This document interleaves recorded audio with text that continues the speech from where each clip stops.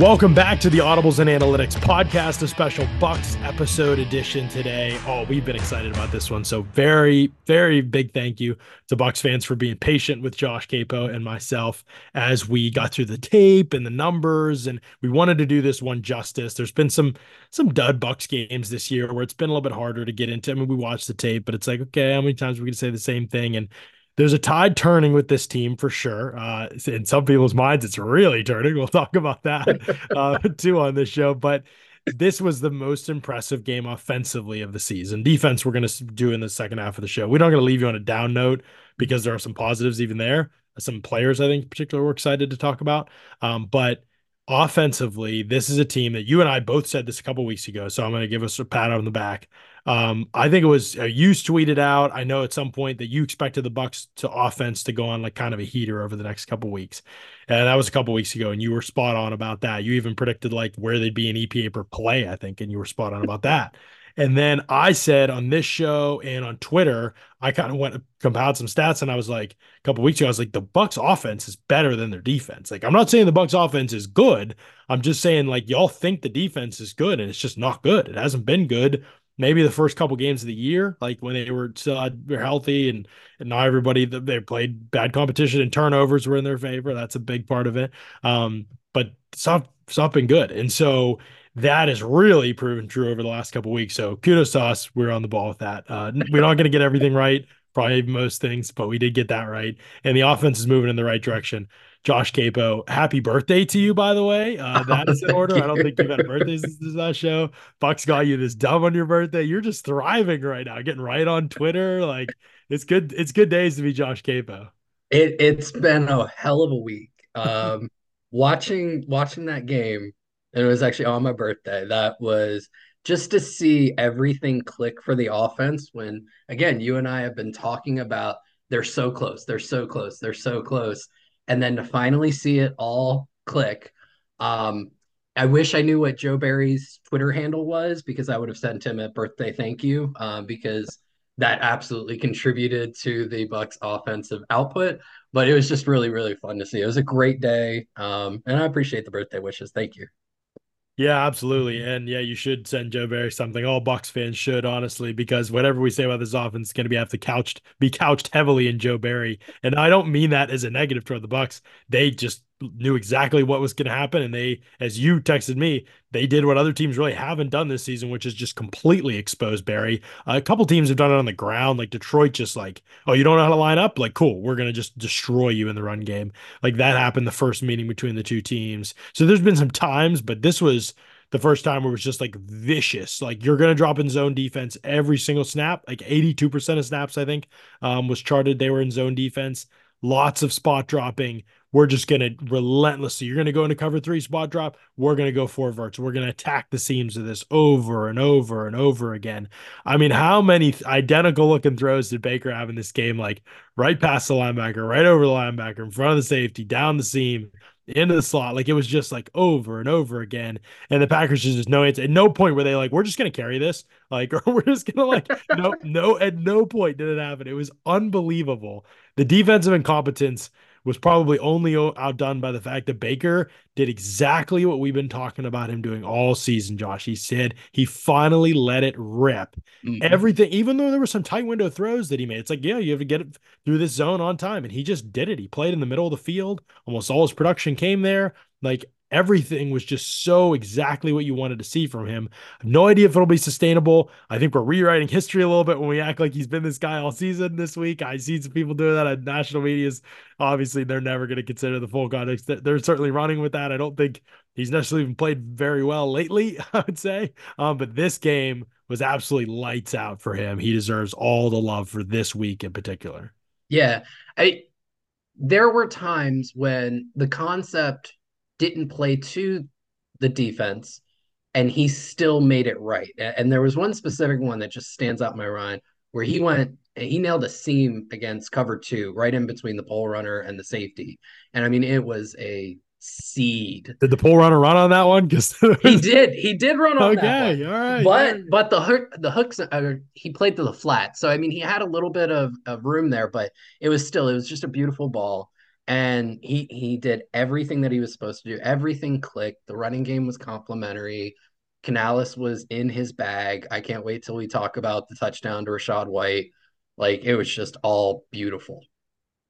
Let's talk about the touchdown to Rashad White. Why not? Might as well start somewhere. Four verts against cover three, I believe, right? Isn't that what I'm Yep. not mixing that up. I didn't actually write a note on it. I don't think I did anyway.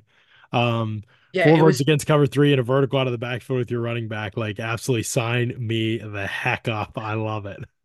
and they set it up so perfectly because you had Devin Tompkins coming from he Mm, came on an orbit motion and then it turned it into a return motion. And by getting that width on the return motion and Baker bluffed the screen to him, yeah. it sucked in the perimeter corner, it sucked in the slot corner, and it allowed White to get just a simple, easy release right up the seam there. And then the pièce de resistance, if you will, was Otten. His vert was kind of a cross. It was a vertical cross. So he ends up getting in the way of the middle linebacker. There's nobody there for White.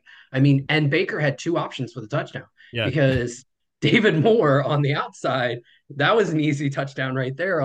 So it was absolutely like potentially like the best play call of the year for him, in my opinion.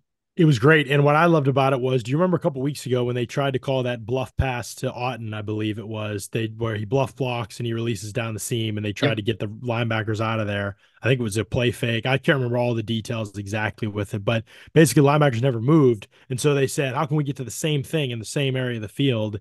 One, our issue was the linebackers didn't move. We got to get them out of there. So get the motion to the flat and have the pump in there. Before it was they ran the double fake screen. That's what they did, and the linebackers didn't move on that. Whether that would have happened again or not is probably debatable. I think the linebackers probably would move most situations, but so they run this motion instead, and they show something different, trying to get to the same thing. This time the linebackers move. The other thing was Otten got held up at the line of scrimmage. He bluff blocks, but he actually got attacked by the D end basically on Right. the play and got push pulled like basically onto his face, basically off balance. So the timing of the play was all ruined. This time it's like, why don't we bring White out of the backfield? That way he's not touched. You know what I mean? So we don't have to Yep. worry about that part of it. Now they'll probably go back to the bluff block at some point. Other people run it, and like it doesn't necessarily turn out as poorly as they ran it every time. But it was generally speaking an idea of we know this concept works. We know if we can move linebackers and open up the middle of the field with something in the flat, with something getting them out of their space, where we get them to take a couple steps in the wrong direction, we can attack this area of the field with some deception. Let's figure out how we can go about that in other ways, basically. So it shows the creativity and ingenuity of what Canales does bring to the table. And this is why you and I have struggled so much with him, because the play sequencing, which we'll talk about, I have thoughts, has been so bad at times with him. And him being so heavily run on first down has put the team in so many tough down and distance situations that when they've lost games, you can be like, this is one of the biggest reasons. But when they're great on third down and the concepts are good and everybody's getting open and he knows how to attack a defense and there's this creativity going and the spacing in his pass game is so good. Like all of these kinds of things are like, okay, when you can do all this stuff at this level, like sometimes you can get away with being in third down all the time.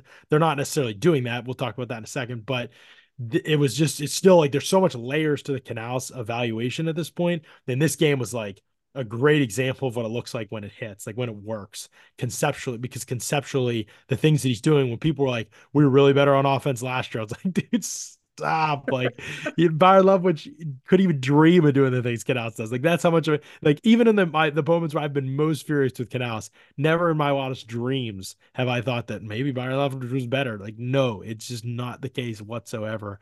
And so that's why I think, like, this game was good because I think it did show people the positives with Canales, who people went from wanting to fire last week and the weeks before to now wanting to make him governor. Like, I don't really know. He's the Like, belle of the ball. I mean, it's pretty hilarious how fast it swings. And Bucs fans are good at poking fun at themselves for that. Basically, like, we haven't experienced that much success. So when it's good, we ride it. When it's good, when it's bad, we complain better than anybody. So Canales is definitely the belle of the ball this week for sure. We'll see if that continues. And my thoughts on him are generally the same, but this was a really impressive performance by him, I thought.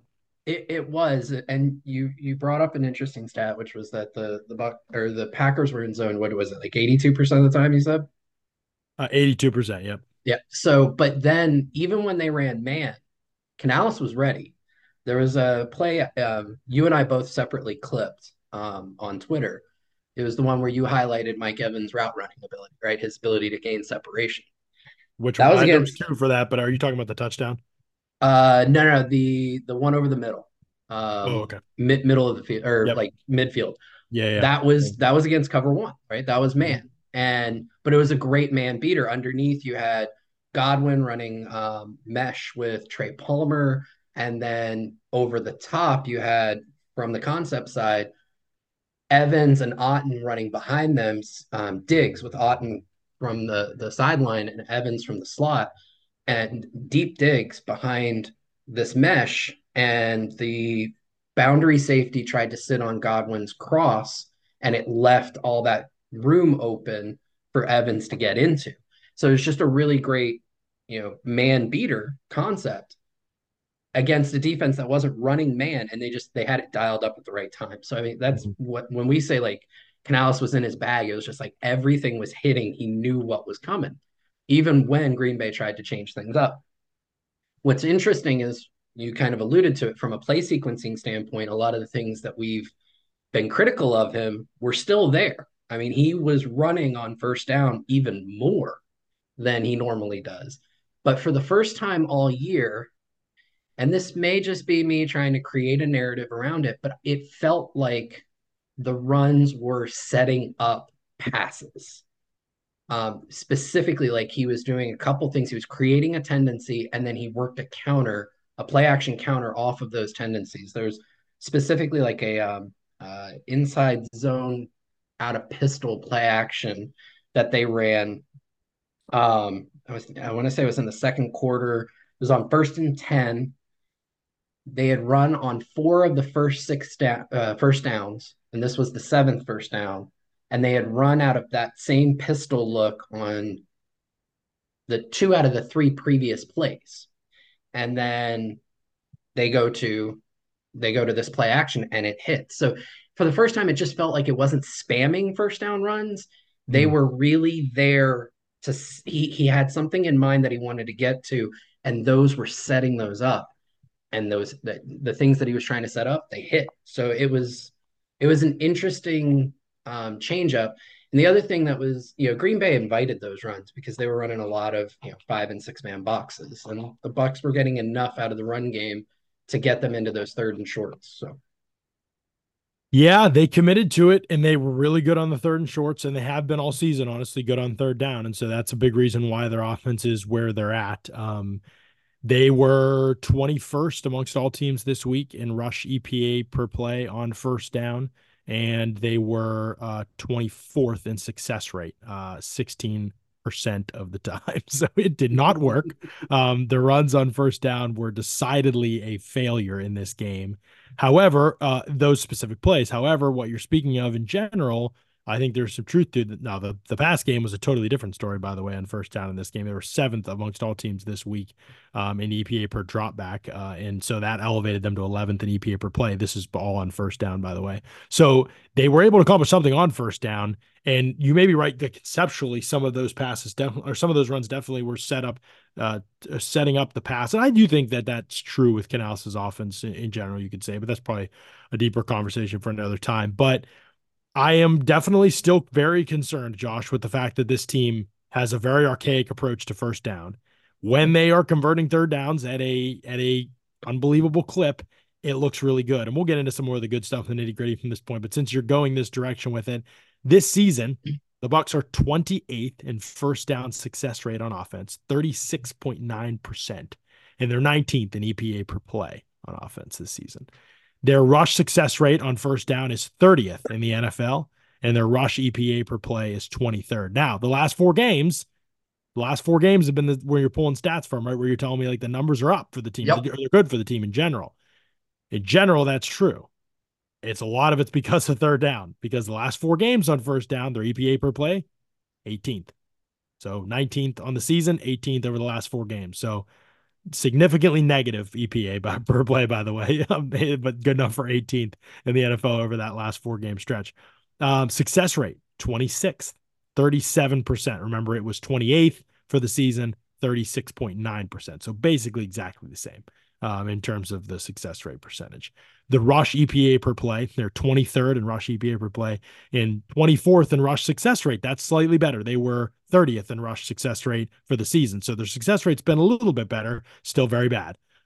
So they are still consistently lighting first down on fire as an offense. Like that, there's like no denying it. Like first down is an abject failure for this offense. However, second and third down have trended in completely the other direction. Although they've been good on third down all season, second down has been much better for them. And so, just in general, like they're just operating their offense better. But the philosophy behind how they treat play sequencing and down and distance hasn't really changed this year. So I'm excited about this performance. I think there are some things they're just doing better on offense, like executing. They're figuring out what players' strengths and weaknesses are. They've figured out how to use Rachaad White, which has opened up a whole other level of their offense. They're getting Godwin involved in certain ways, I think has been good. We'll talk about Godwin in this game and why it was kind of like the perfect game for him. I think the players are playing better on offense as the season's gone on, cleaner. They're developing. All of those things I think are generally speaking true. There's a couple players I have quibbles with. But in general, this team is still very reliant on third down to have success as an offense, and that's happening. They're eighth in EPA per play on third down this season. They're 12th in success rate, seventh in dropback EPA per play. They're even pretty decent. They're a little bit above league average in rushing EPA on third down this season. And so they're experiencing success on third down, not like unbelievably so. They're a 7-7 football 7-7. team. Yep. So like we're talking about is what it is, but like they are, and those numbers, by the way, over the last 4 games, I looked to see if there was any big difference between them on third down in the season and then the last 4 games. There really is not. They've been pretty consistently good on third down this season. Not amazing, but good. And obviously there's been some games that have been a disaster, and those are the games that they lose. And we wonder how Canales got this job in the first place. So they're really reliant on third down. I guess you have to kind of decide how you feel about that to determine how you feel about Canales in general right now. Right. And philosophically, I still take issue with it. And Yeah. I guess the best way I can explain it, unless you're in 3rd and 1, you're gonna pass, right? I want to say like the pass rate on 3rd and 3 or more is somewhere north of 85%. I haven't looked it up. Don't tell Ben Johnson this, but I'm good. pretty sure of it, The right? guy runs on 3rd and 8 like twice He a game. does. He very much does. So he's the outlier. But if you look at the league as a whole, if it's 3rd and 3 or more, you're going to pass like 80 some odd percent of the time. Yeah. And the Bucs are playing for 3rd and 3, right? 3rd and 2 to 4. And so they're playing to pass on third down, where the defense knows a pass is coming. The offense knows they're going to pass. And you're putting the ball in Baker Mayfield's hands and you're saying, I trust him to win this down. And it's worked this year. I guess my question is, why not do that on a down where the defense doesn't absolutely know you're going to pass, Mm-hmm. and you have outs if it doesn't work? Because if it doesn't work on third down, that's it. You're punting, especially with Todd Bowles as your head coach, right? Hey, don't not this week, baby. 4th and 2. He's getting better on that. I've commented on that one too. But if you do it on first down and it does not work, you've still got 2 more downs to get right. Yeah. And they just won't do it. And it seems like they really want to be on, and I won't say like what an analytics would say on schedule offense, but they just really do not want to take a negative play on first down. And they have the running back for it. Rachaad White's one of the best running backs in the league at not taking negative yardage on runs. I want to say he may be first on it. I saw it somewhere just a couple of days ago. So they just absolutely want to make sure that they are moving forward on first down for as little yardage as it may be. But to them, that is success. They're headed literally in the right direction, and they're going to make it right on third down. It absolutely worked out against Green Bay. If they are trending to the playoffs, I don't know if that would be able to sustain against some of the defenses they'll face in the Correct. playoffs. Yeah. And that's where I think the ceiling comes in for this offense, is with that philosophy. You come Mm-hmm. up against a non-Joe Barry defense with good players, and that those results are going to change a good bit. And this is where I get to with Canales. It's like I'm like I've said really positive things about him all season, but I do think Bucks fans need to be careful a little bit. Like we went from fired everybody, which may be a overreaction, like to like like this week has been hilarious. Like looking around, like obviously national media jump in on it, and I get it. Baker had a great game. Like it looks great this week. I just think that everybody would benefit. I'm not trying to be that guy. I think everyone would benefit from slowing down and enjoying what this week has been and what some of the recent offensive success. Like it's looked better for sure at times. Like again, there are really good things to like about Canales, no doubt. Baker has done some things really well. I think the marriage has been good. If you're rushing to tether yourself to Baker Mayfield long term, like you need to think about where the ceiling of that approach is. Like this is the best football Baker Mayfield has played, maybe in his career. I mean, certainly going back to that 1 year in Cincinnati, in Cleveland. Yep, And this 2020. team is 7-7, and they are there's been other issues. I'm not saying like it's him that's been 7-7, but he has had a hand in a lot of those losses. Like he's not necessarily played very well, and even in some of the wins, he hasn't really played very well. Was it his worst game of the year a couple weeks ago? Like so, I just I think that everyone should just like enjoy this for what it is, and let's just evaluate over the next 3 weeks. If Baker's lights out and Canales lights out, and they're I know the competition isn't like amazing, but if they beat Jacksonville and Carolina's defense is playing well right now, record aside, and the Saints is always a battle. And so if they win those 3 games and the offense is consistent and Baker looks great and they get into the playoffs and they give Philly a fight or something like that, okay, like then we've got something to go off of, and perhaps this is something worth. So what's the price tag? What options does it take off the table for us? We're not in position to draft a quarterback now, so how does that change the game plan? That obviously is a part of it. And so yeah, we are dangerously teetering on like committing to what the ceiling of mediocrity long term if we're talking about Baker Bulls. And I actually don't put Canales in that categorization because the sample size on him is too small and he has so much room to grow that I Right. don't know that committing to him would be committing to mediocrity. He could be the saving grace in all of it if he eventually figures out how to sequence plays appropriately and not to be the third heaviest run team on 1st and 10 in the league this season. Like that kind of stuff is unacceptable, and you won't have the same third down success rate like long term if you commit to that kind of approach offensively. So he's got to learn, but there's upside there. I just don't not sure that there is with Baker Mayfield. I'm not sure. I know there isn't with Todd Bowles. So I would just be very cautious. Like I know Bucks fans and the team isn't, but all this talk this week, oh, maybe Bowles is just staying. I'm like, where did all the thoughts that you had before go? Because the defense sucks, and that's still a major issue. And nobody's giving up more explosive fast plays than this team. And I don't know. Like I just think people are forgetting real quick, Josh. I'm not trying to be a spoiler. I This week I have plenty of great things to say. I just think people are getting a little out over their skis. Two things. Number one, I think the big narrative around it is it's a 3 game winning streak, right? And that's why everybody's like, well, The Bowles is first, back, what baby. was the first game of the winning streak, John? So it was Carolina. What was the score of that game? It was like 20-17. And then What was the general premise after that game? We need to fire right, everybody. right. It was a very FML mood. The second game wasn't that much better because it was against the Falcons and Arthur Smith hates his own team, his own players, his first Last round second win over a picks. team that the Panthers just beat. Go ahead. I'm just saying. I'm not trying to be Right. that guy. I I, promise. I'm just I'm setting it up. Now, the second thing that I'm going to take issue with is you're sitting there saying they're the third worst team at passing on first down. No, And it's just uh, all in that what's was that? third most frequent run. I think they Right, run right, right. third It, most frequent time. Yeah, it's all about the context. You could say it that way, or you could say they pass the second most in the NFC South. Both of those statements are true. that's true. That's true. For people who haven't seen that graph, the four NFC South teams are all the lowest four teams in the NFL in neutral game situation pass rate on 1st and 10 this season, according to a graphic that was put up.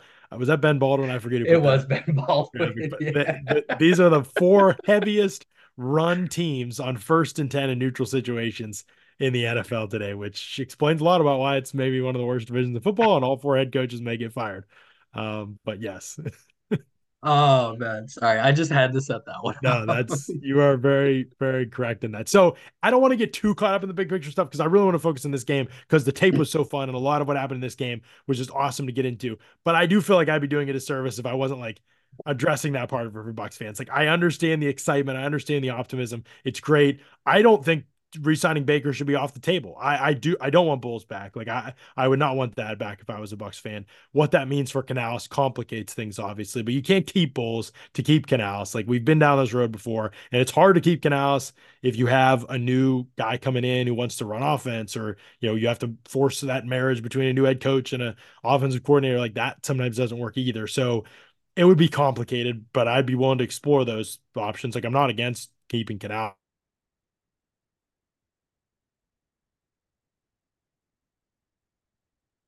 But I just, as long as it isn't like a big long-term commitment, because I just think there's clearly a ceiling, and eventually you're going to get to the point where you Baker Mayfield. Like that's just going to happen. I feel very confident in that. Eventually, it doesn't mean right now or the guy's there. Like you could develop that guy, but there has to be like some sort of a plan in place there because there's just not a Super Bowl ceiling with Baker Mayfield, and that's what this organization wants to be. Like Jason Light wants that to be the focus of this team. There's no doubt. So they've got to find a way to get back to that ceiling. However, I don't know. Do you have anything more you want to say on that before we jump back into this game specifically?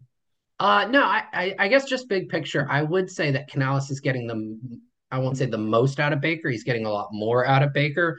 Yeah. There are appreciable improvements in Baker's game, specifically the intermediate part of the field, which I know that you and Ali Connolly have kind of talked about. That's where the best quarterbacks in the league kind of make their living, Mhm. is by separating themselves in that area. And while he's not at that level, he's made considerable improvements from that 10 to 19 yard area. And I think that that should be noted. And that is where a lot of this is coming from. And it's helped offset the complete, outside of this game, because he was like 2 for 2. But other than that, this season, the complete drop off in his deep ball game.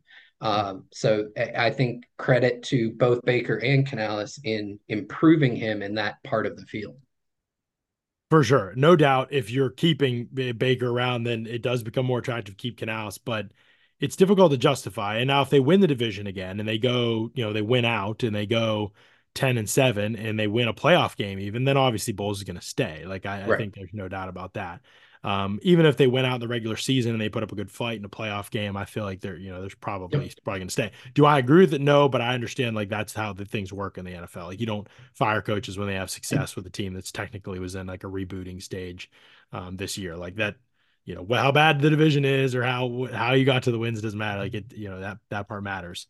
The defense being a mess is something we will definitely talk about, but there are positives there more on a player level than anything else, I think. How was Chris Godwin open all game in this game, Josh? I want to talk about that just conceptually. Like people are like, oh, he hasn't been that involved this season. Like there's, what kind of a role in this offense are they able to find ways to use him? They obviously went out and tried to force feed him against Atlanta. That was kind of a little overzealous. I felt like maybe at times he didn't play very well, frankly, in that game.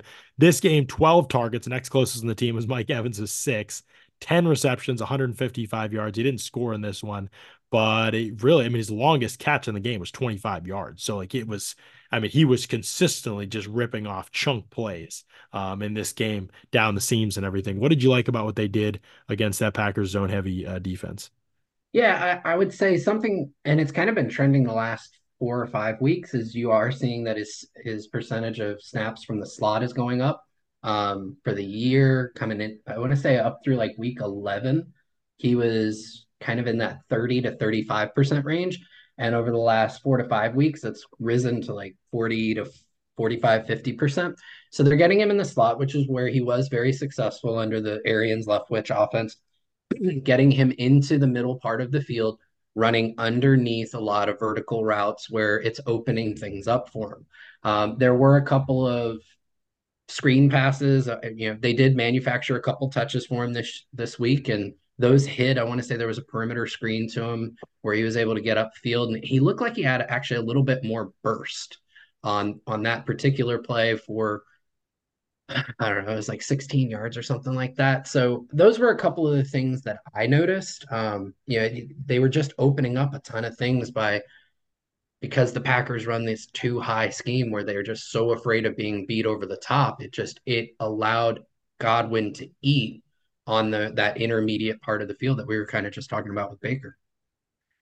Yeah, you're right about the slot snaps. Those have gone up a little bit, still under 50% for him. I think they're finding that sweet spot last year, for example, last 2 years, let's just give for people. For example, 2021, 70% of his snaps were in the slot. 2022, 73% of his snaps were in the slot. This year, 36% of his snaps have been in the slot. So even at 43%, which he was this past game, we're talking about way different profile than last year. Like in general, I think just what they're doing with him moving him around all season has been really good.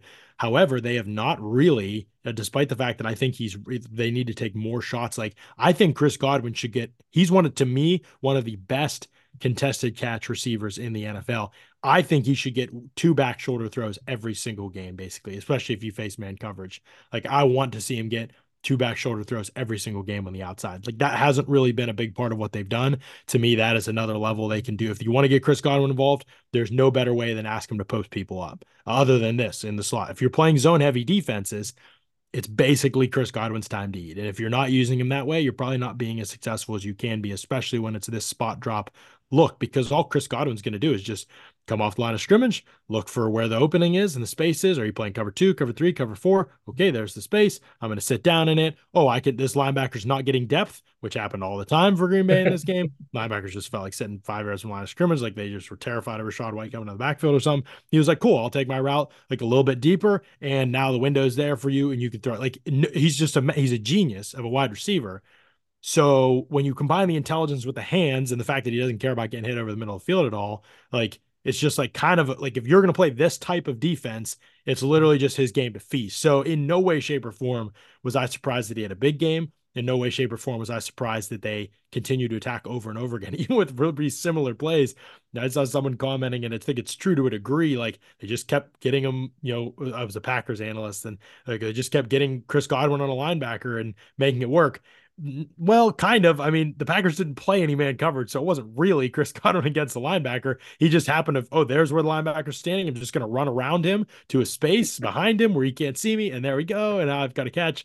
And so it's like, yeah, it wasn't really like a matchup. It was more just like, yeah, this isn't going to work against Chris Godwin unless you're just killing us up front, which is a conversation we'll have later in the show too. And Baker was just on it. Like that's the other thing. Baker was also just ripping the throws as soon as they came open. He was caring a lot less about, I don't know if I can what if it gets deflected? What if like that's held him back, I think, at times this season. And this game, he really just let it rip. And maybe mistakes will come with that in other games where a number of these balls were close to being batted down, but he's got a cannon and he has to play like it. Like he is not some of these dink and dunk backup guys around the league.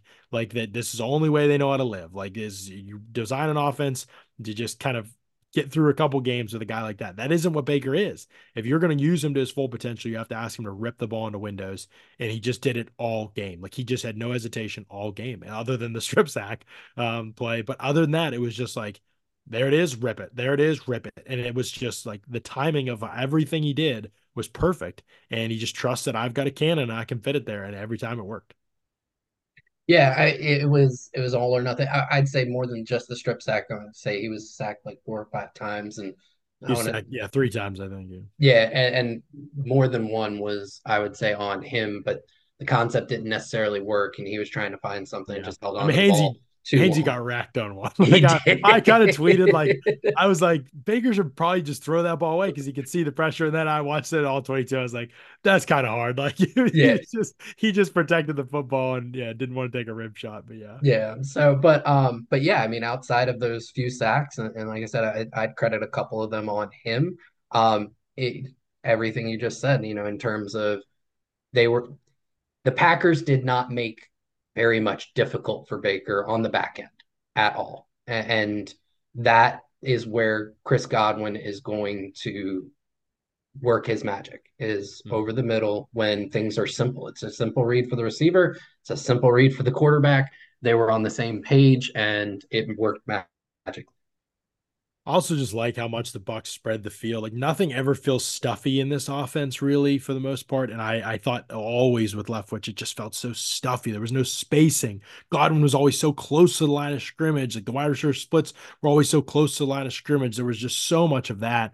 And there's just so much less of that now with this offense. Like it's so much.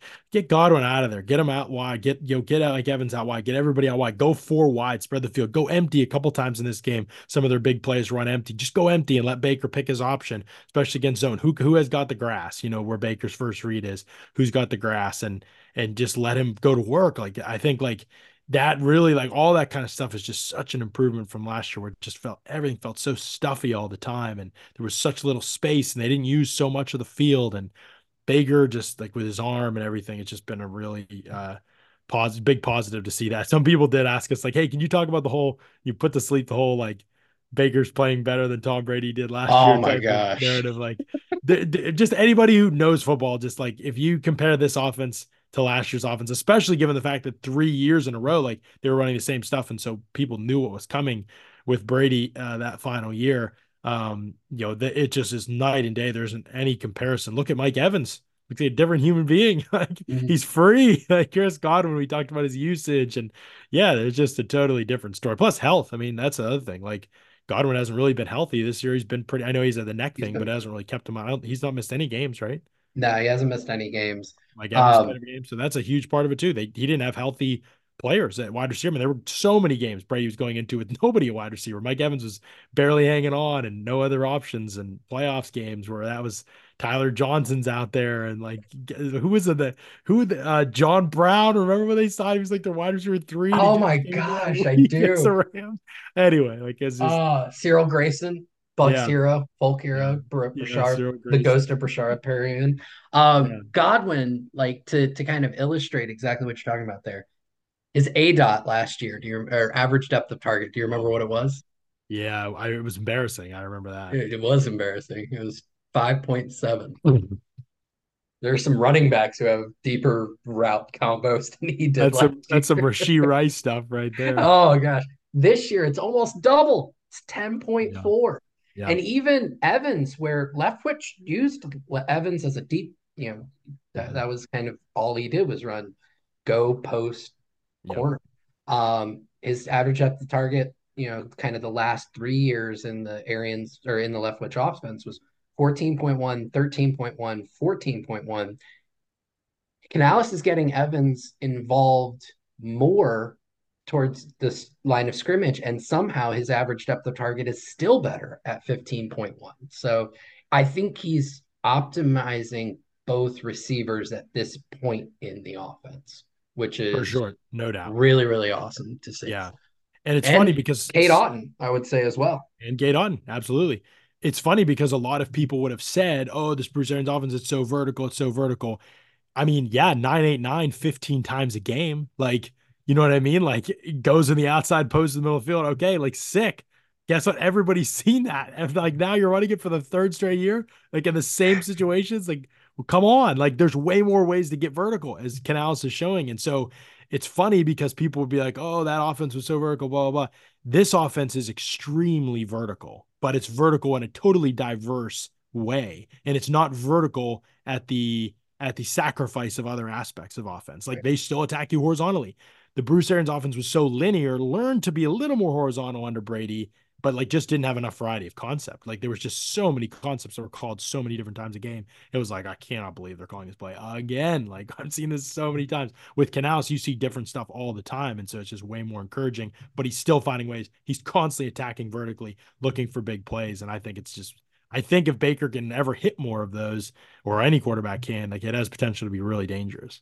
Yeah, Canales talks about it a lot in his press conferences, and I do recommend anybody who's interested in this team go listen to Dave Canales in his press conferences because it's not canned answers. Like he's thoughtful. He will give actual thought and analysis to why he does what he does. And one of the things that he constantly comes back to, and it's something that I very much appreciate, is he says football is a game of leverage. And you can see that in how he designs his offense. Is he's trying to find out where is the different defense out leveraged. Let's attack that. And a lot of times there has to be a horizontal element to that because that's where a lot of your leverage comes from. And then how do we exploit that along a vertical plane as well? And over the past you, you and I kind of saw elements of it throughout the year, and now it's really starting to tie together, which is very cool to see. Definitely been a neat evolution for sure. And I've loved how aggressive they've been on offense and how much they hunt plays down the field and how discontent they are. That's the funny thing about it is that he calls plays. That's what I think makes it so frustrating, right? He calls plays in terms of sequencing like he is trying to get 10 yards, basically like, oh, let's run, and now here we get set up a third down situation. But the concepts themselves are actually aggressive. So it's like if he could just get the play calling and the sequencing to match up with the concepts and the design of his offense, like this unit could be really explosive. Obviously, a lot of that is going to depend on the consistency of quarterback play, but in theory, the unit could be like really, really explosive. And I think Yep. they found ways to create big plays without getting 20 plus air yard pass plays this season. That's been probably one of the big standout things to me in this offense is that they've actually created a decent amount of chunk plays, even though Baker hasn't hit a lot of the what we would consider quote unquote deep balls or what PFF considers quote unquote deep balls. And so Yeah. that is a definitely a credit to Canales for sure. Yeah, I think the best way I can kind of put a bow on it in terms of comparing this year's offense to last year's. Last year, Tom Brady among qualified passers, and I used a filter of like 50% of the number one quarterbacks dropbacks. So it's like 420 or so dropbacks to qualify. Tom Brady was 18th in average depth of target at 7.3. If you had to guess, because I like putting you in guessing games, where do you think Baker Mayfield ranks this year, and what do you think that A dot is? What was Brady's? Brady was 18th at 7.3. I bet Baker is in the top 10. I have no idea what the number is He's because second, he's second. 9.3. The only quarterback with a higher average depth of target, Stroud. CJ Stroud, Yeah. which is that's all like, man, it'd be cool to cover CJ Stroud and what he's doing this year. Well, Gosh. that's they have the most explode. They have the most 20 plus air pass plays in the league, I believe. Yep. So the Bucs, and even through Mayfield struggles to connect with his receivers deep, it has not dissuaded them from pushing the ball down the field. And what I thought was really interesting, I know you told me you were going to throw some really cool stats my way this podcast, so I felt like I had to respond in kind, is Mayfield's average depth of target within each level. So the way like a lot of Mhm. people qualify, um, 0 to 10, 10 to 20. yeah, zero the buckets, 0 to 10, 10, which is short, 10 to 20, which is, or 10 to 19, which is intermediate, and then 20 plus is deep. Within each of those buckets, Mayfield is at the highest depth of target for those buckets of his career. Mhm. So within each kind of like, this is the concept we want to hit short. This is the concept we want to hit intermediate. This is the concept we want to hit deep. Canales is pushing him further than any other OC he's had within each of those buckets to get the most out of him. And that's really, really cool to see. Again, to your point, kind of over the evolution of this year. Baker is 15 of 61 on 20 plus air yard throws this season, adjusted completion percentage of 26.2%. And it Definitely went one of up. those. What's that? It It went up went up. against Green Bay because he was 2 for 2 on It those. went up, right? Right. Yeah, but here's the thing. They are currently amongst quarterbacks, if I could set the filter correctly, he I think is 13.1% of his throws or Mm-hmm. his attempts are 20 plus air yards or 20 plus air yard throws. That would be eighth in the NFL this season with the filter on that I've put on it here, which includes 25 quarterbacks. Basically, that would be eighth in the NFL this season. And even the marks ahead of him are like incrementally ahead of him. Like he's basically in that conversation, I'd say, with anybody in the league in terms of throwing the deep ball, except for Will Levis this season. Yeah, It's just let that that thing dude is ripping it. let that thing absolutely rip right now. Um, but yeah, so they are basically throwing it vertically as much as I mean, pretty close to as much as anybody in the league. And he's got to find a way to hit those plays. It's in there, like it's an accuracy thing, that kind of stuff. I think to a degree, timing and perhaps more time with the receivers. That probably is the number one thing, Josh. I'd say I want to see what happens over the next couple weeks of the season. If they're able to just continue to get splash plays, if they're able to build on this and they're able to be like a three explosives a game type of team, Oh in yeah. terms of 20 plus air yard throws. To me, that's like, all right, like if you can be that kind of team, like already we've seen the potential. Guys are open there. Like there's no doubt. Like in this game, you mentioned the throw to White, which wasn't 20 plus air yards for the touchdown, but you could have thrown 20 plus air yards to David Moore and he was Oh yeah. streaking wide Just open. dropped it right in the bucket. Yeah. And it's not just the deep stuff. Like he's top 10 in percent of dropbacks where he's targeting the intermediate. So Mhm. it's not just like check down or bomb.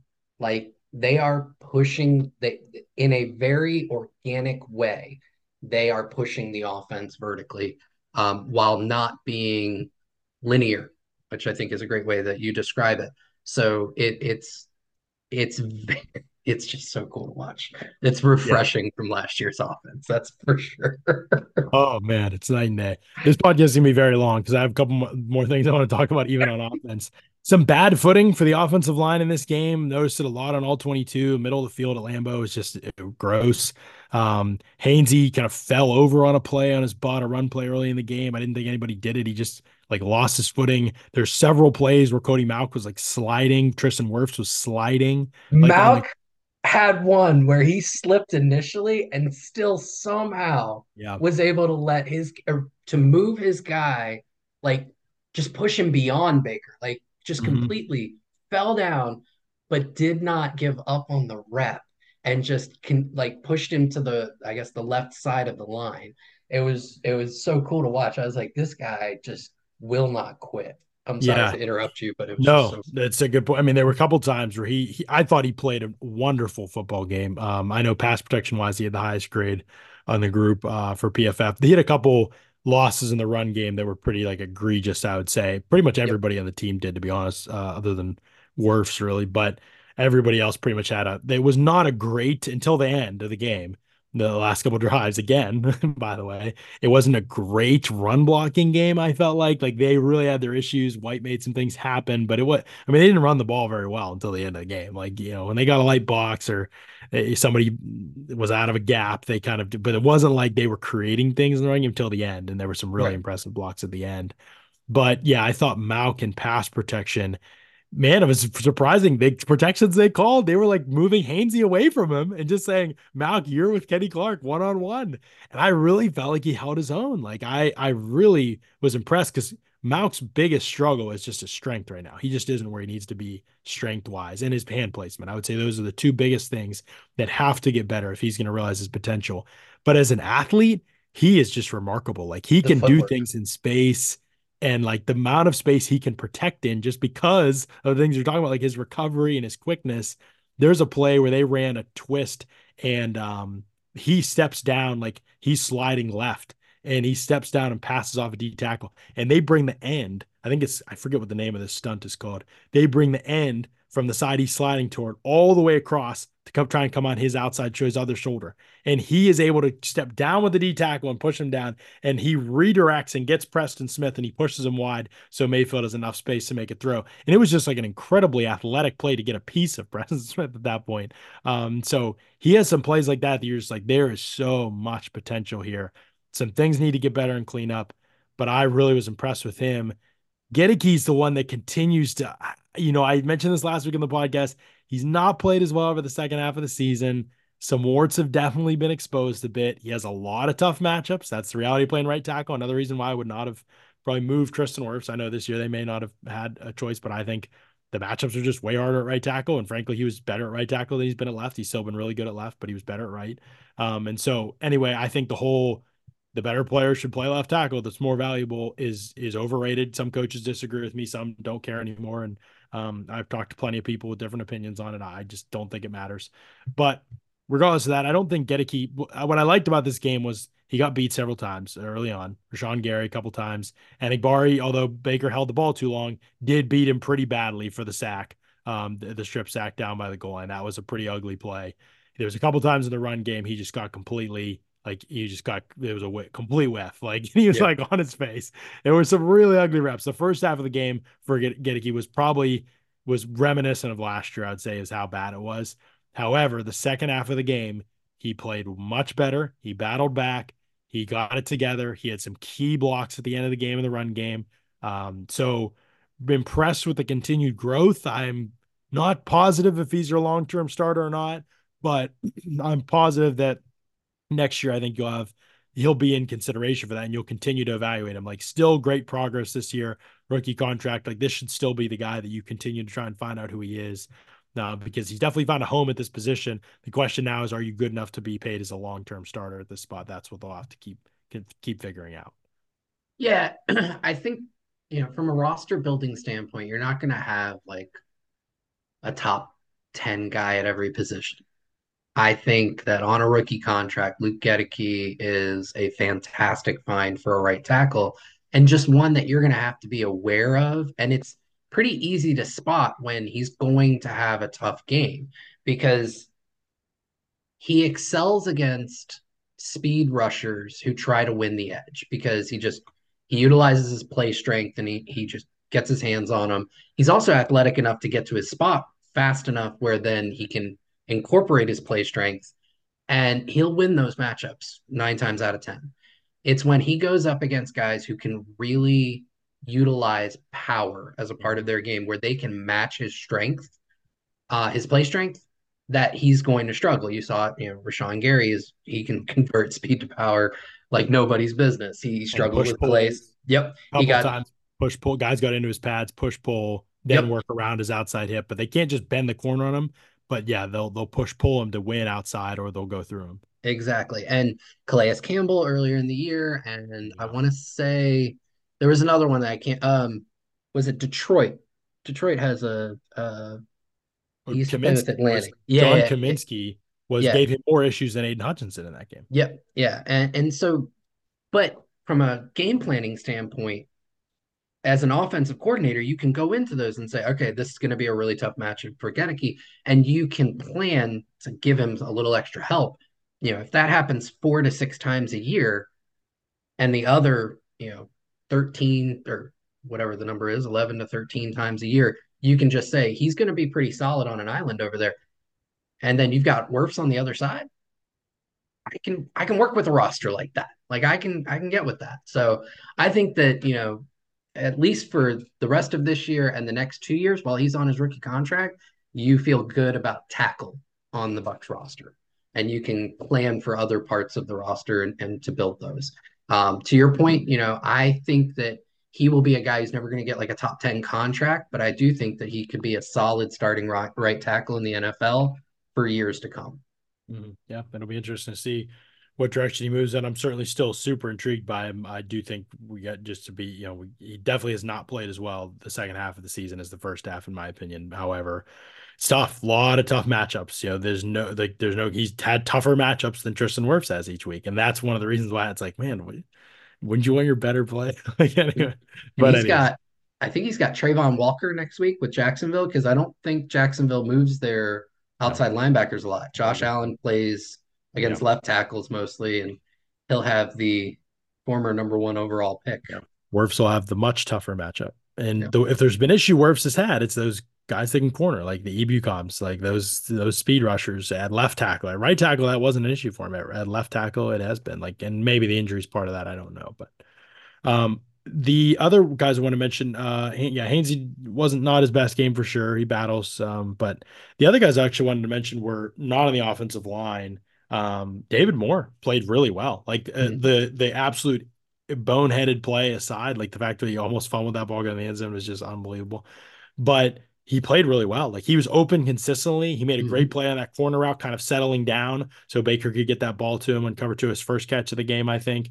He was open all the time. The run after catch, like he made three people miss, like on that Yep. run after catch. Like I mean, he had the only three missed forced tackles, I think, of the whole Bucs receiving core. Like Godwin, all those catches, he didn't force one missed tackle, which goes to what we're saying about him after the catch, just not the same guy at all anymore. I think the world of Godwin's ball skills and route running and mental part of his game, contested catch ability, the yak stuff is just gone. Like he's just not that guy anymore. Like as a yak guy, like I know you said the burst on the screen, but that was pretty beautifully blocked. Like he has vision, but that was nobody was touching him on that play unless he Yeah. screwed up.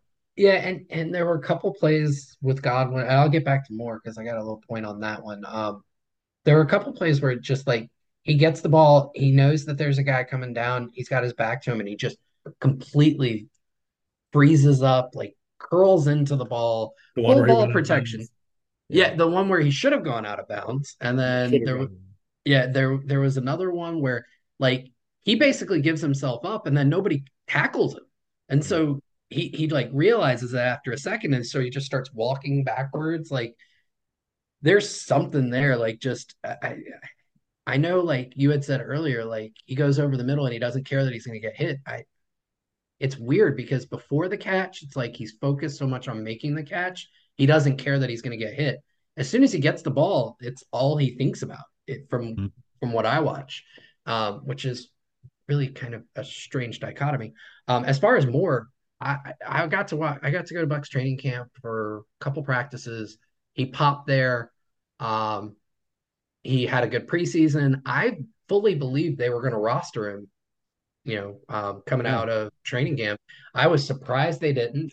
I wasn't surprised that he made it to their practice squad because he's that kind of guy that most teams can just pick up off the street. And he's a great depth player for this offense. And I'm glad that they were able to get him on the roster now. And I think that he can be a big boon for them down the stretch here. I actually agree. I am kind of pretty excited to see him as the new fourth guy, and or whatever they decide. I've liked Palmer all season. I think he probably has had his production hurt a little bit by Baker, as I mentioned before, but I think that they've got kind of a pretty good group right now, the way these Yeah. guys are playing. And so good to see Godwin get back into this thing and like to be reminded of some of the positives that he brings to the table. I think like definitely a positive player. You wonder about cost efficiency and all that, but we talked about that in the last pod. And so he's going to be a buck, it looks like, for this rest of this season and obviously in the next season as well. So we'll cross that bridge if we need to down the road. So yeah, I was impressed with those guys. Otten, I think, continues to just develop into more of a vertical threat as at the position. Like it's never going to be a burner, but you don't really. That's something I've really learned with tight end evaluation. You don't need speed to be a guy that wins down the field. You can't be like the slowest tight end in the league, probably like a O'Keefe or something like that. But if you're going to win downfield in the NFL, as long as your speed is adequate, like you have to know where the holes are in the zone because you're not like beating guys in man coverage down the field most of the time anyway as a tight end. Like most of the time, you're beating a zone look, you're getting to a spot early, you're figuring out where to break your route off, or you're making a contested catch over the seam. Like that's what you're doing. Like you're making a back shoulder. The ball skills are way more important. Knowing where to be is way more important. All those things, and so he just knows where to be right now. And so his development has been kind of nice. Like I really was pretty pissed at him early in the season, I think. And I think he's become like a pretty decent player. Like he's not going to be probably any star or anything like that. He's become a pretty decent player for them. And I think obviously a guy that's important. And he'll be a part of the tight end room here for the future, I think, too. At least obviously in this first contract. So the fact that he's not been a total dud and he's actually blocked a little better, and you He mentioned has, yeah. good That blocking was game. that was the thing that was most exciting to me. I mean, he had a great receiving game. Two catches, 44 yards, but it was and he was open a lot more than that. But that just is kind of like the MO for all of the receiving options were just open more than their catches. There's just only one ball to go around on any play.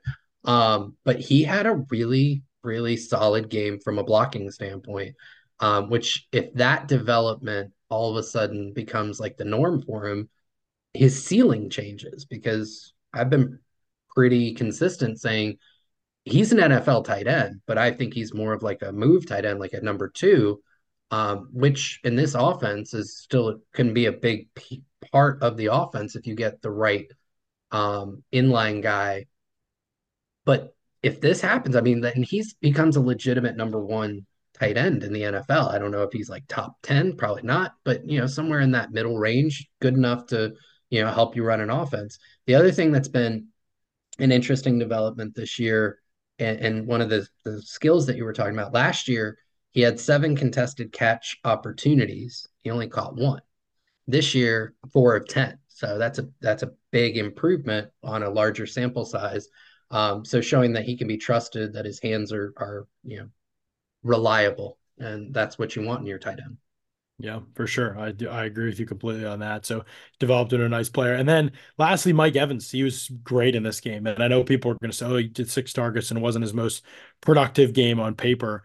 He made big plays when they needed him to make them. And his route running continues to be on display. And I tweeted out today, so Bucks fans know I've been trumpeting this since I've covered the team basically, but I think he's one of the best route runners in the NFL, and he gets basically no credit for that in his profile. People always say, the knock on him, I think, was always, and probably just people never watched before Brady and or saw him when he was way heavier in college, and they were like, you just can't separate. He's just going to make contested catches. He was so good at that in college, and I think people just assumed that was him. He's not even the best contested catch guy on this team, which is I've always been a funny part of it. Godwin has been a better contested catch guy than him for years, and I've kind of been one of the people saying that, I think. And then I just think if you watch Mike Evans' tape, his route running is just consistently top notch. There was a play that he scored on where he has to take out the cover three corner, and that look like that's his job. They're running that divide concept, and so they stress the safety. The safety goes with the post pattern, and then he basically has to figure out a way to beat that corner. And so he just presses right into his space, then breaks the route off once he gets the corner on his heels. It's just textbook route running, and then he doesn't get too close to the safety. He knows like it's just got to be a skinny like in break into the middle of the field, but you're not getting like any more toward the middle of the field. He just is a very nuanced player, and that level of detail. I mean, even the play where he drew the flag, like that was a huge third down play, Oh and yeah. they love to run him on that slot fade because if you're going to try and play catch man against him, you just can't. Like he's going to swim you, and he's going to get on top of you faster than you think he will, and you have to grab him, and he gets grabbed like 6 times this season on that concept, and they get a call out of it because nobody can stop him when they run that slot. When he wasn't even, I think he was outside, but they reduced split and they Right. run him on the fade from the reduced split, even if he was number one on that play. Like they just know how to use him, and like his skill set is just so devastating down the field because his physicality, his feet, everything. It's just he's a very like when you talk about a non-boring player to watch on tape just all the time because so much of what he does is vertical. It's not like there's no BS to his like production. Yeah, I think he's one of the most slept on players in history. I know the drops drive people crazy, but he's just such a great player. So I have to ask because I don't think I've ever gotten your take on this, and we don't need to go into a long, nuanced conversation because we haven't even gotten to the defense yet. But Hall of Famer for you, Oh, yes or it's not no? even it's never been a question. Like, it's not a question. Like he's a complete lock. And I know Bucks fans just think because all their guys like don't make it, and they're always on the outskirts of these conversations that he won't make it. But the dude, the dude's production is completely insane. He's It gonna is finish his career if he stays healthy in the top 10 all time in receiving touchdowns. The 1,000 yards every single year. What is it? 10 years now? Is this 10. Yeah. 10? I mean, that's just come on. That's absurd. Like it's absurd. Well, And he so doesn't look a bit worse than he used to. yeah, Like he we looks thought there better was a than the last decline couple of last year, years. maybe. Yeah. Like, but it was just really because he was banged up, I think, all year. Like he's looked unbelievable this year. And you never Well, know when that happens and injuries hit, but he's looked unbelievable. and he has legitimately lost like 10 pounds from last year to this year, and Yeah. he does look faster on tape, 100%. So I agree. and just quicker, almost like the foot speed's better as well. It's interesting, and I want to make sure before Bucks fans come at me, I 1,000% agree. I think he's a Hall of Famer. Um, but the interesting counter argument is 1,000 yards is technically an arbitrary number. And if you up the filter to like 1,200 yards, he goes from like number two in 1,000 yard seasons behind only Jerry Rice to like a middling dude with a bunch of guys who have never done that before. Now, you have the context of all the touchdowns and everything like that. But I just thought it was very interesting because I want to say 3 or 4 of his 1,000 yard seasons, he got it within like 30 yards you know, of 1,000, right? So he was just barely there. And I want to say one of those was once they hit the 17 game season and he needed the 17th game. So I worry about that. It is a cool stat, but if that's the calling card, like that's a little worrisome. But But it's yeah, not the only thing. That's the thing. He has a ring. He has Pro Bowls. He has, he's going to finish easily in the top 20 all time in receiving yards. Like right. there's way more to it than just that. I think is like where I would kind of start. If 4 Pro Bowls is a great start, the All Pro thing people will talk about. Look, I get it, but like hardly anybody gets All Pro. Like that's just how the team is, and like so it's really difficult to get that. I just think, yeah, I mean, this season he should make the Pro Bowl. I hope that he does, and we'll see. I Yep. mean, I think the touchdowns will definitely help. Also, yeah, just how often he scored. Like I said, he's gonna finish his career top 20 in receiving yards if he stays healthy. I mean, he could finish there next year. He's gonna be close, and he's gonna finish in his career in the top 10 in receiving touchdowns all time. Like he's going to be more yards than yeah, he's going to be in. Like he's going to be in. Like especially if he stays healthy. But no, I think there's no question now. I think if he retired after this year, he'd be in. Fair enough. That's All that's right. my thing. You want to switch to Okay. defense? Yes, we probably should at some point here. Do, Devin White, quit on his team. Let's just call it what it is since Todd Bowles won't. Devin White absolutely quit on his team. He is the only dude in that locker room, a locker room of unbelievable people. I mean, what locker room's better in the league than the Bucs? Like from a personality standpoint, from a teammate standpoint. Levante David, Vita Vea, Shaq Barrett, Antoine Winfield. Like, are you kidding me? These guys are like Tristan Wirfs. Like, it's all American people everywhere. Ryan Jensen's still there on the team. Like, you know what I mean? Like, Chris Godwin, Mike Evans, Mike Evans. Baker Yep. Mayfield, people would die for. Rashad White's awesome. Like, everybody loves him. He's blowing everybody up all the time, like, gassing people up. And, like, it's just a locker room full of incredible people and Yep. full of incredible dudes who only care about the team and will do anything it takes for the team. And for some reason, probably because they're too nice, they've allowed Devin White to be a captain on this team, a dude who only cares about himself. They've allowed him to be a captain on this team for years, and they've allowed him to be in this position, despite the fact that he screws up basic assignments every week. His tape is trash. And the players have to bear some responsibility for it because I know they vote on those things. Bowles has to bear a ton of responsibility for it. And now it's embarrassing the fact that Bowles just won't come out and say, yeah, we were going to play KJ Britt over him because KJ Britt's better than him at football. Like, period, full stop. And that's what we're going to do. And like, he couldn't take it. So he said, I want to be inactive. Like, you don't need to protect him. Like, he needs to own this thing. If he's ever going to grow up, he's got to stop being coddled by the organization the way that he has been. He cares about himself. He cares about his own production and his own pay after this. And that's his prerogative to care about those things. But it's the team's prerogative to do what's best for the team and to communicate that when the opportunity comes where they need to communicate it. Unfortunately, Bowles, by trying to cover for him, has brought this investigation onto the team, whether there was this injury or not, which everybody knows is BS. Like, and it has nothing to do with his injury. It has everything to do with the fact that this is who Devin White is, and this is who he has always been, by the way. All the other stuff is fronting, and it's always been from Devin White. It's always been fronting. When things are good, he's like, can't believe I ever wanted to leave this team. Love playing with this defense. And when things are bad, this is who he is. Like, so yeah, you can miss me with any other explanation for this. He got benched because he's worse at football than a fifth round draft pick. And that's just the way that it is. I think that's a great summation. And since you hit it from the Devin White side, I'll hit it from the Bull side. He obviously screwed up in terms of the explanation.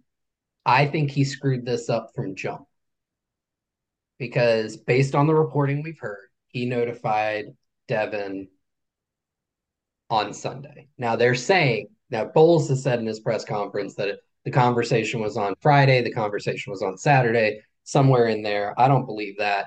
He told Devin on Sunday. And then Devin immediately his reaction was, well, my foot, I can't go. Like, deactivate me. I'm not going to be a part of a rotation, right? I'm not going to be subbed in. And I think that knowing that Devin is a young man who seems to be impulsive, you've got to give somebody like that, if you're a coach who understands your team, you've got to give him some time. And I think that he should have notified Devin a couple of days prior to allow him to absorb that information, to process it, and you might have gotten a better reaction. You might have had an active Devin White on Sunday. So I think Bowles mismanaged the situation from jump. I think he mismanaged the press conference following in terms of what happened when and what information he was given the media. So I don't think either party handled this very well. Actually, if you want to say that he mismanaged this from jump, he should have told Devin that he wasn't starting 3 years ago. 3 years ago. Yes. I knew where you were going with that. I stole your thunder. I'm sorry. You No paused so worries. long, I No doubted worries. whether I was right and if you were going to say it. And I was like, I got to say it because I don't know if he's going to say it because you paused so long, but I said I ruined it. I was trying to build up some tension for the You, listener. you had a So very straight face. You fooled me. so That's yeah, brilliant. I think you did a great job kind of coming at it from the Devon side. I wanted to take the approach of I think Bowles has mismanaged this overall. And then the last thing that I'll say about it, and I put this out on Twitter, and I really want to say it out loud, is I hope Devin White's foot's okay.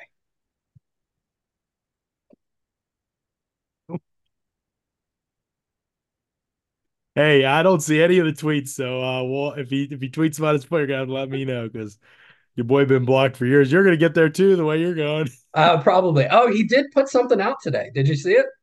I saw people screenshotting his Okay. Instagram. All right. Yeah. I Yeah. Yeah. didn't understand what he was saying, nor do I care to try to understand whatever So he's like. yeah. So I mean, I'll give it to you, even though you don't care. For the listener who maybe didn't see it, he basically he screenshot something from like 4 or 5 months ago, but then put a tag under it that just basically said they tried to create a story but didn't ask the main character. So basically, he's refuting that he was benched, and because of the benching, he said he couldn't go, and he said nobody asked him.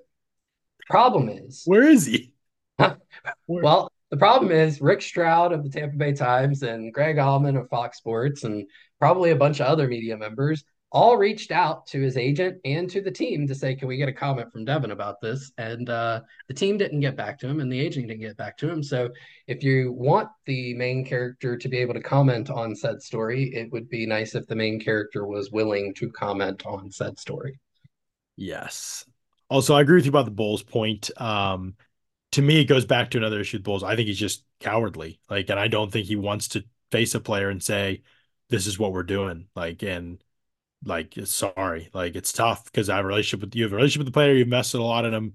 In some ways, you invested more in him. I mean, kind of like as your captain, like all these kind of things.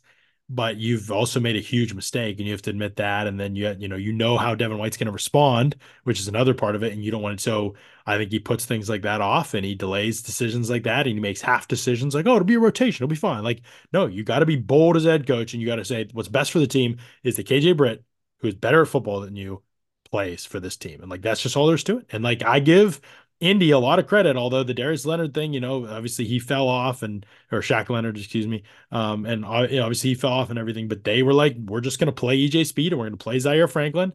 And they're just better football than you. And I'm sorry that like he was pounding the media every single week, and they finally traded him and or cut him, and so it was tough, but like that's what you have to do. Like those are the tough decisions you have to make, and there's no question watching him run around like he had no idea what he was doing on a football field last night against Seattle. It was like, well, they made the right decision. Like those Speed and Franklin are awesome, and they made what they had to do, and that's I think Bulls just like was afraid to do that, and so it led to a bigger issue than there should be. Yeah, and there's evidence to support your claim there beyond just Devin there. If you look at any of the starters that Bowles has benched over the last couple of years, it Mhm. hasn't been an outright benching. It's always been after that individual got hurt, Yeah. ended up spending time off, out of the lineup. Somebody else came in, and then there was this overwhelming support and outrage from fans and media about like why would you ever put this other person back in. So specific examples being Luke Goedeke last year at left guard. There was evidence to support that Yeah. maybe Goedeke, especially in Tom Brady's last year, that you probably want to give anybody else a try because he was the worst guard in football, and they waited until he had gotten hurt, and I want to say Leverett came in and played a game in his stead. And then when he came back, they tried to do a rotation, and then eventually Leverett just took it. This year with Ryan Neal, it was giving playing time after he had gotten hurt a few different times. So it's almost like Bowles isn't willing to just straight up say, I know you're available. I'm going with somebody else. He has to have kind of this guy's hurt. I'm going to go with somebody else. And then Well, transition that into a full time change. the prime example of this is Jason Pierre-Paul. One hand, like not the normal one hand, but I mean the one hand that he had when he had the club on Right. his hand. And sorry, that was me. Um, but but Bulls refused to take him out of the lineup, and he couldn't play ball. Like he was atrocious. He Right. couldn't play ball. Like he was the worst player on the team every single week that he couldn't play. And Bulls wouldn't take him out because Jason Pierre-Paul was like, no, I can still play. I want to play. He's this big personality. He's loud. He's gregarious, all these things. He's a quote unquote leader. He couldn't do his job. Like he couldn't do anything on a football field. Joe Tryon was clearly better.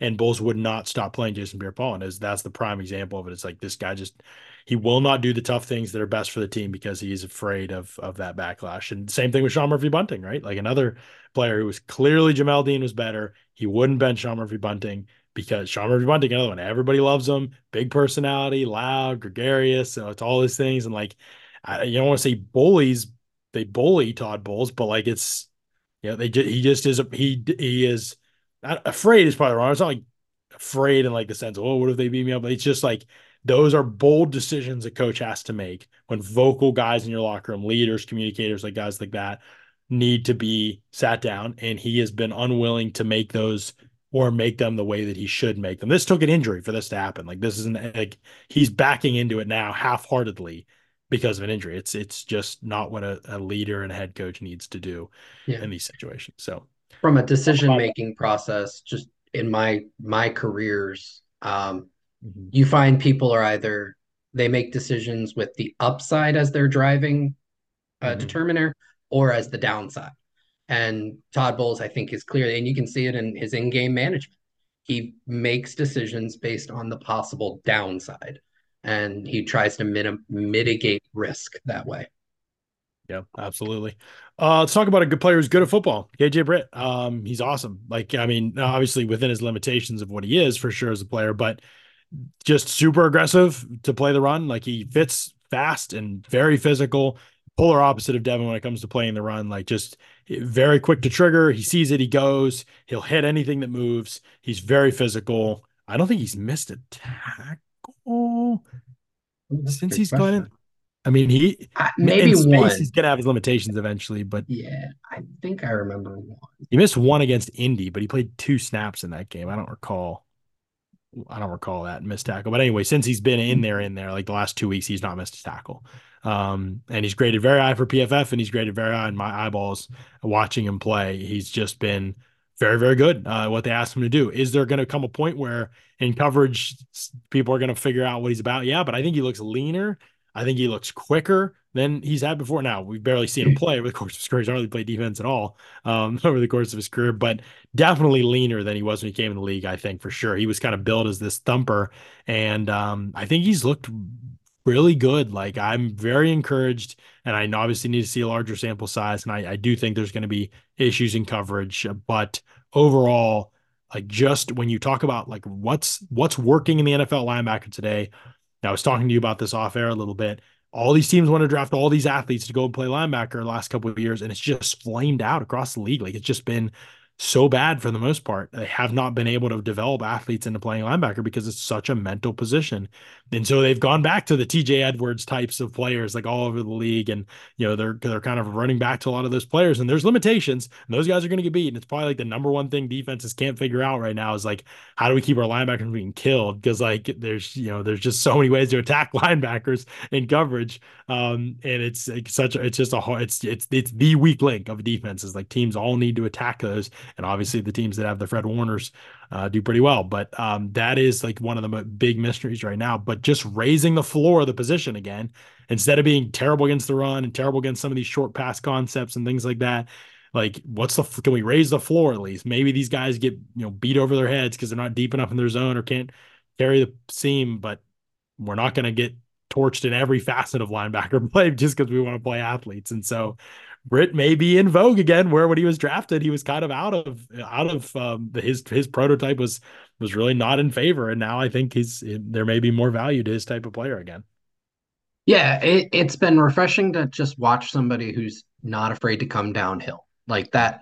Like that, I know that's not like this nuanced analysis, but he seems to enjoy playing the position of linebacker, which I wouldn't say Devin White did because the things that you ask a linebacker to do, that floor that you were talking about, like fill a gap, understand that you are going to have to take on a puller and your job is to blow up the puller because it's going to reroute the run or allow somebody else to get freed up to make the play. Like um all of that KJ Britt seems to welcome and enjoy.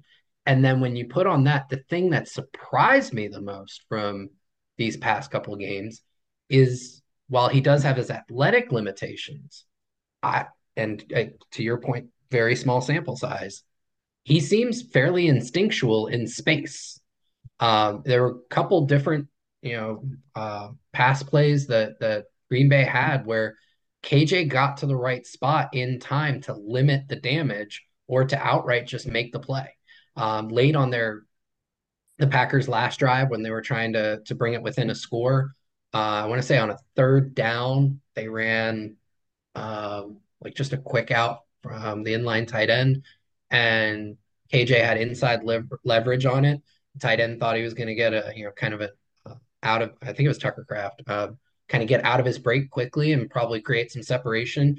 KJ broke and got underneath the route and was able to break up the pass.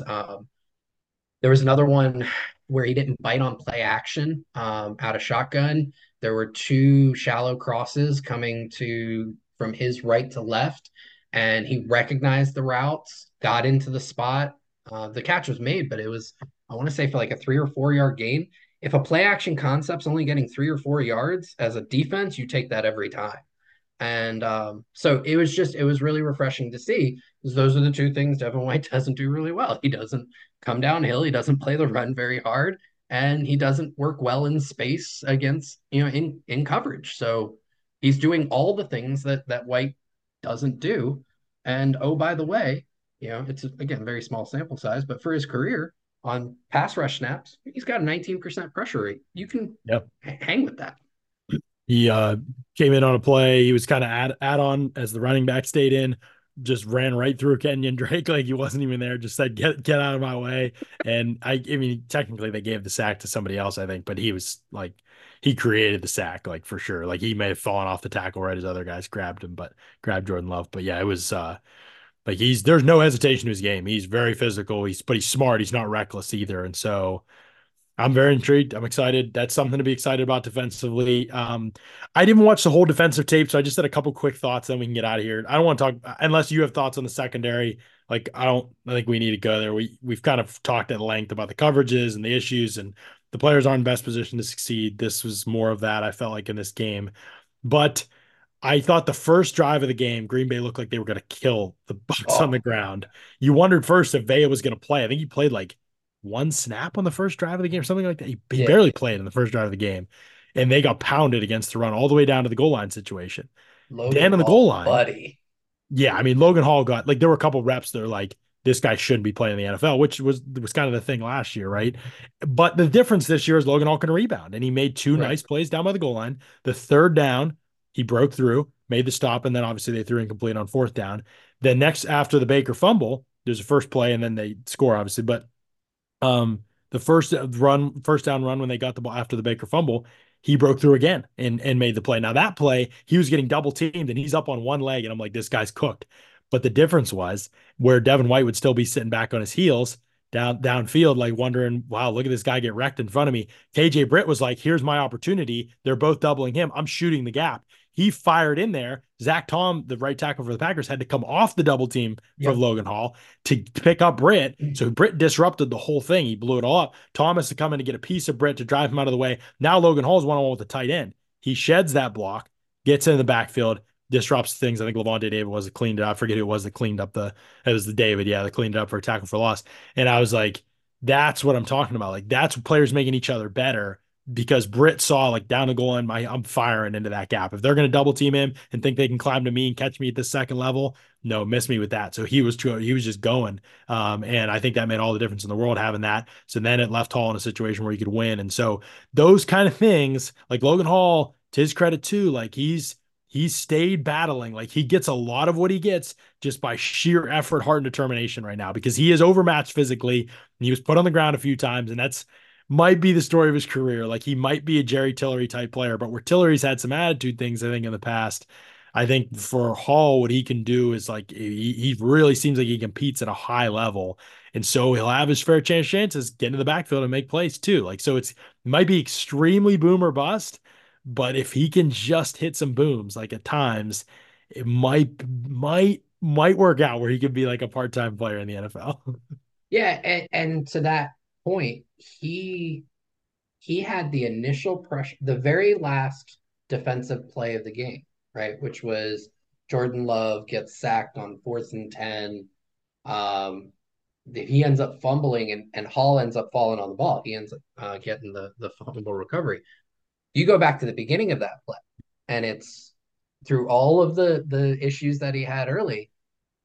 He's the guy who had the initial pressure. I mean, he walked Josh Myers, I want to say, is the center for Green Bay. Yep. He walked Myers back and he Yep. gets the initial, he puts Myers into Jordan Love's grill. And then Love has to start to move around, and that's when Levante, and because he displaced Myers, now the alignment of the entire offensive line is off, and that allows Levante to piece through Mhm. because now there are creases for him to get, and he's the one who gets after Love, forces Love out of the pocket. Then Shaq Barrett gets involved, and the two of them bring him down and cause the fumble. So, but all of that was started by the pressure that Logan Hall was able to create initially. So and you see that effort. Like again, this is so interesting because the whole team, you see, no matter what the issue is with them individually, they continue to like work hard to overcome or to just stay at it because JTS was benched recently, right? He was Yaya is now the starter. JTS is getting, I want to say, like the least amount of snaps in that room. 18 snaps in this game. Yeah. But you don't I think that's a see, season low. yeah, but you don't see it on his tape in terms of like, well, I'm just a backup now. Like you don't see any No. reduction in his effort level. Right. You don't see it really from any player on this team, save one. Um, Right. And sometimes Jamel Dean when he didn't sleep well or something. I don't know. He strikes uh, me as the kind of guy. This is probably unfair, but it's just like plays video games till 3 and he's like, "Oh shoot, we have a game tomorrow." Like, I can see him as that guy. I mean, he's 100% that guy, right? Like, we're not even saying we know him. Like, we've talked to him in the locker room. Like, he's the kind of guy that's like, yeah, he's got that kind of energy to him where he's like, wait a minute, who's our coaching staff again? Like, I where's Bruce Arians? I empathize because I'm that guy too. I'll be like, oh shit, it's 4:30. I gotta be up at 5:15. I can pound out 20 minutes of sleep. I got this. Mm. Um, so so that was one of the things I think from a pass rush standpoint, watching live, watching the all 22 coming back on it, I think the pass rush was a little bit better than what I thought live, but only from the interior.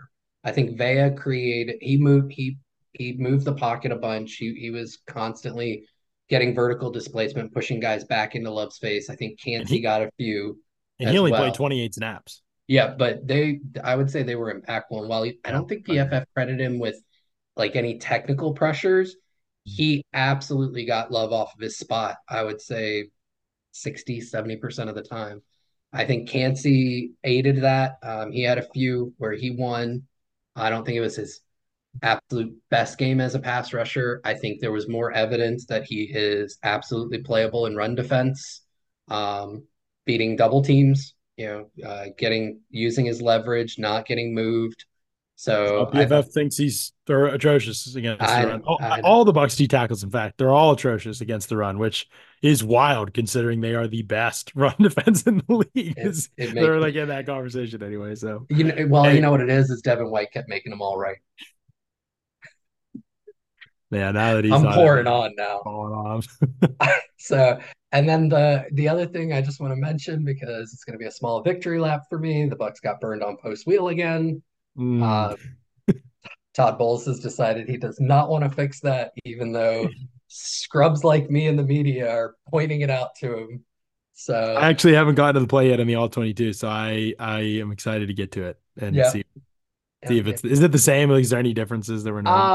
I think the wheel develops a little bit later. Yeah, it's like So an out and up, isn't it? basically, yeah, which technically, like, the Pitts one wasn't out enough too. It was just a real short out. But yeah, I mean, it's the same concept. It's we're gonna run an in breaker from one, and that's gonna with a delayed wheel or fade or out and up Yeah, yeah, I see it here. behind the corner because we know he's gonna follow the in breaker. And Yeah, so And D Delaney about lost his mind after the play. Like he's literally like giving Jamel Dean a piece of his mind he can't afford to lose. Well, he read my article. That's what it was. This is what's funny is because I know he's not screaming at Levante like that. Let's just be clear. Levante So did try and run with it. he did try and run with it, but Delaney is basically. I wonder at what point he started screaming at Jamel Dean to not take this. It's not really a post. This verdict. Yeah, he knows it's. Look, he points too. Like even as the ball is coming in, he's standing next to Dean and he's pointing at the receiver and he's like, "That's your guy." Which I'm sure he got to the sideline and Todd told him no. Levante's Well, got to run I with don't know. I don't think it. so on this because of the way that this route develops being different. Like the fact that it is such a delayed wheel. Like Dean needs to have eyes to that area of the field, basically. Like he Right. can't be following this. I mean, he's literally got his back turned. He's not even looking in his cover. He's totally looking at the receiver. Like he's not even looking. And so yeah, that's the thing. I get what Bulls is saying, but like they literally never play it that way. And also, like this is 100% on Dean. Like every player on the field knows it is. Like so, I don't know. Anyway, the whole Bulls thing is just hilarious part of this because like it's never happened on tape the way that he wants to do. Like it's so funny. And then the last thing I will say in the fourth quarter, I thought the defense played fairly well. There was one big play that I agree. they allowed that they shouldn't have, and actually it was Winfield who missed a tackle along the sideline. I want to say on Dontavian Wicks.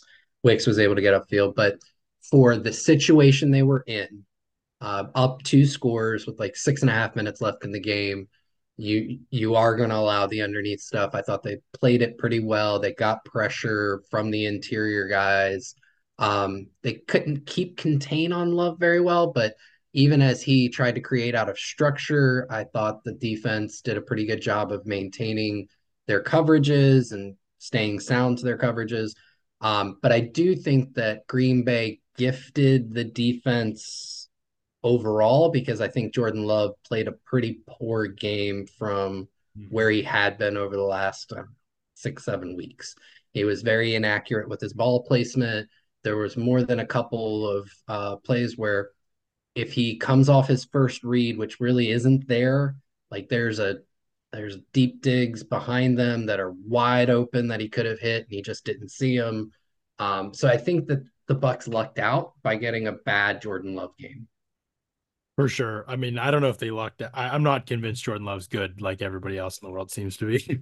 Last two games, he's all over the place for sure. But accuracy issues like he has, and even like you're looking at the numbers, PFF, like it's just he's just not been a very accurate player, and so like a quarterback. So to me, that's still probably a concern no matter what. But we'll see.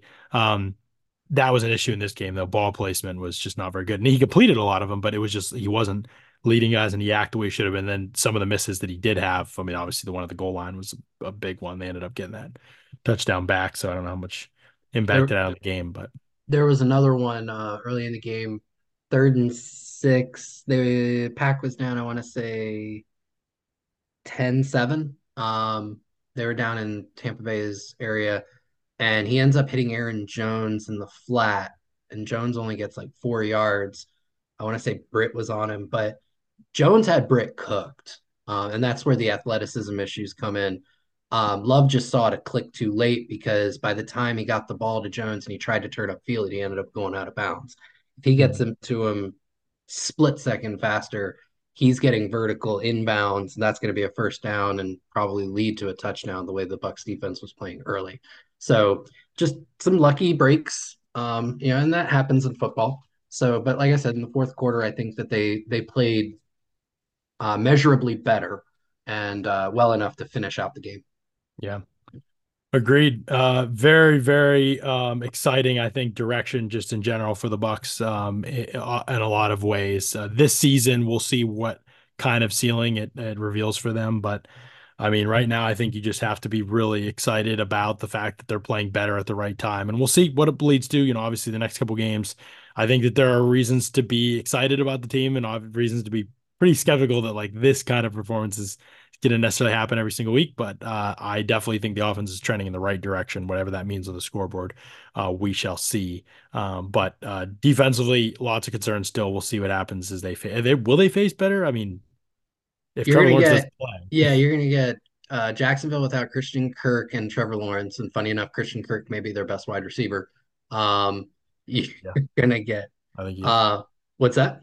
I think he is. Yeah, yeah, Yeah, because Calvin Ridley hasn't turned out to be what everybody thought he was. he's Uh, good, but yeah, I mean, yeah. Kirk's better, I think, right now. Then you get a New Orleans team that's could be good, could be bad, depending on the day. Like the offense has, I think they're averaging like 25 points a game over the last 3 or 4 games, so maybe they've figured something out. And then you get a bad Carolina offense with a good Carolina defense, so it'll Yeah. be interesting. Should be fun. Well, this podcast is definitely gone on long enough. Hopefully, people enjoyed it. If you enjoy it, definitely let people know about the pod and other Bucks fans where they can find the good content. And we promise we'll keep doing this. It's been a lot of fun, so we'll keep it up. So, thanks everybody for listening to another episode of Audibles and Analytics.